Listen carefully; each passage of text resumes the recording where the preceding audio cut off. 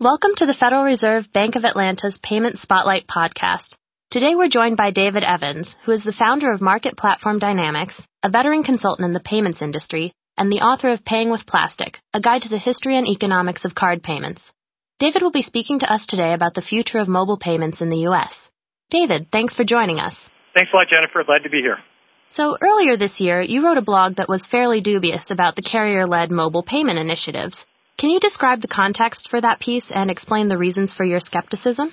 So this was back when ISIS was being talked about, and the idea was that the carriers were going to form a joint venture and try to get something off of the ground. The source of my skepticism is I think that the likely role of the carriers in payments is basically being a pipe. It's not clear that they really have any relevant skills needed for running mobile payments. And I think it's more likely that they're going to turn out to be a very important source of pipes for other people developing mobile payments alternatives. Obviously, they would all like to get a piece of the mobile payments pie, but just the desire to make money doesn't mean that they're going to achieve that. With rare exceptions, most of the mobile carriers that have tried to get into payments, not just in the U.S., but in other parts of the world, again, with rare exceptions, have not been very successful. Well, we really haven't seen too many mobile payments taking off at the actual brick-and-mortar point of sale so far in the U.S. What do you think are the main barriers to mobile payments adoption of that form in this country? There are two interrelated main barriers. Barrier number one is that there is not a very persuasive mobile payments alternative for consumers to use at the point of sale. And the second is that there's really not the technology at the point of sale capable of processing a mobile payments type transaction.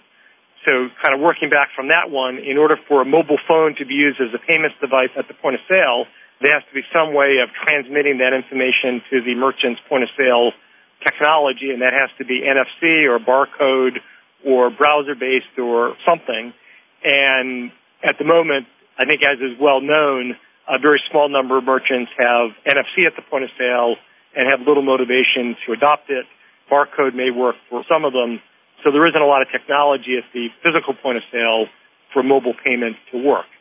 In order for merchants to be motivated to want to interrupt the process at the point of sale, in order for them to want to invest in new point of sale technology, they're going to have to be persuaded that there are a lot of consumers out there who want to use a mobile payments alternative at the point of sale. Now, in order for consumers to want to do that, there's going to have to be something really persuasive for them. And I think a fundamental problem at the moment is no one has really come up with a great way to use the mobile phone at the point of sale that is really compelling for consumers. So there's a barrier on both consumer adoption and on merchant adoption. And then the final barrier that I'll just mention is there's a real hurdle for anyone coming up with a mobile payments alternative, which is they have to beat something that at the moment works extremely well. So at the moment, I can pull out a credit or a debit card at the point of sale. I can swipe it, and it works beautifully. It takes about a second. No fuss, no muss. The clerk knows what to do. The technology is all there. So we have this wonderful system that works really well right now that's extremely efficient. And in order to persuade consumers or merchants to do something different, someone's going to have to come up with a really great alternative that adds value to the merchant and adds value to the consumers to make both of them want to do something different than they're currently doing. I've always heard it said that the U.S. has a great payment system when you compare it with a lot of countries in the world. And that's why I think a lot of people are confused when they see mobile payments taking off in some other select countries around the globe. Do you have a theory for why mobile payments might have gotten more traction in some Asian and African countries than they have here? Yes. I think there are two different reasons depending upon the geography that you're talking about. Japan and Korea are the two countries where mobile payments have been the most successful.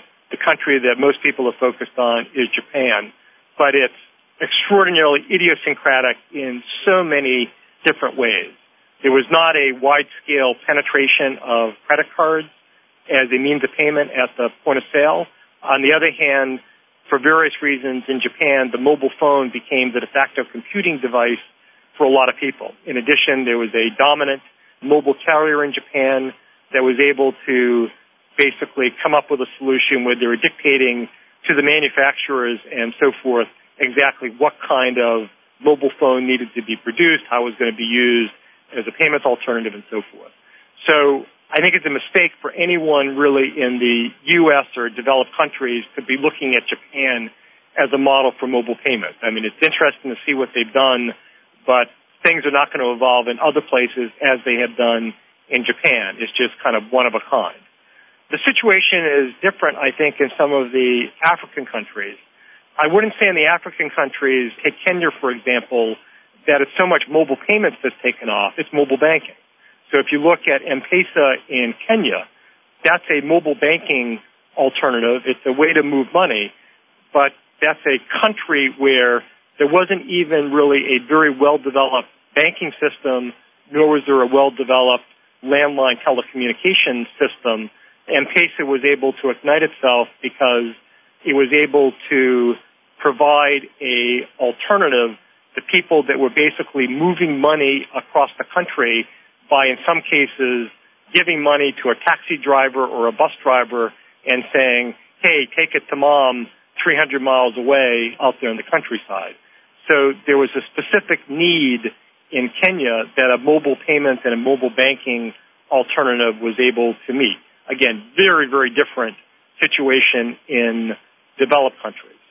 I think where we're going to see mobile payments take off around the world is primarily in countries that do not already have a very well-developed payment card industry with acceptance at the point of sale and that have very well-developed mobile phone systems. So the places to look at in terms of important geographies are places like India, where mobile payment is sort of the obvious thing for the Indians to do. I think other places it's going to develop much more slowly for the same reasons that we're encountering in the U.S. That makes a lot of sense. We've already seen a couple of different technologies for mobile payments kind of launch in the U.S. with maybe trials or limited rollouts. Do you have any predictions for which mobile payments technologies might have a chance to take off here? Do you see NFC or barcodes winning, for example? Or maybe no one wins and there are several options in the marketplace? I don't think there are going to be several options in the marketplace. I think that the way things will shake out is we'll end up standardizing on NFC or on barcode or on something altogether different. I think in order for mobile payments to really take off, there's probably going to need to be a particular kind of technology that consumers become used to using and that merchants become used to accepting. So I do think there will be a winning technology. I think it's very difficult at this point to predict what that winning technology is going to be. NFC, I think, is still in the running to be the winning technology, but I think that anyone who is confident that NFC is going to be the winner is deluding themselves. What is it going to take to be the winner? Well, it's going to have to be a technology that the entity that comes up with the killer solution that persuades consumers and merchants to really use mobile payments decides it wants to use. So if it turns out that the Google Wallet and the Google Payment solution turns out to be the really, really compelling proposition, then I think it's quite possible that Google could drive the adoption of NFC at the merchant point of sale, in which case I think there's a good prospect that NFC will become the standard technology that we use at the point of sale to use mobile phones with. I think it's also possible, however, that someone, and perhaps someone that is not even on our radar screens at the moment, will come up with a really neat barcode-based system or some other system that's based on both the consumer and the merchant interacting in the cloud using browser. So I think a barcode or a browser-based or one of those could also succeed, but again, it depends upon someone coming up with a great solution.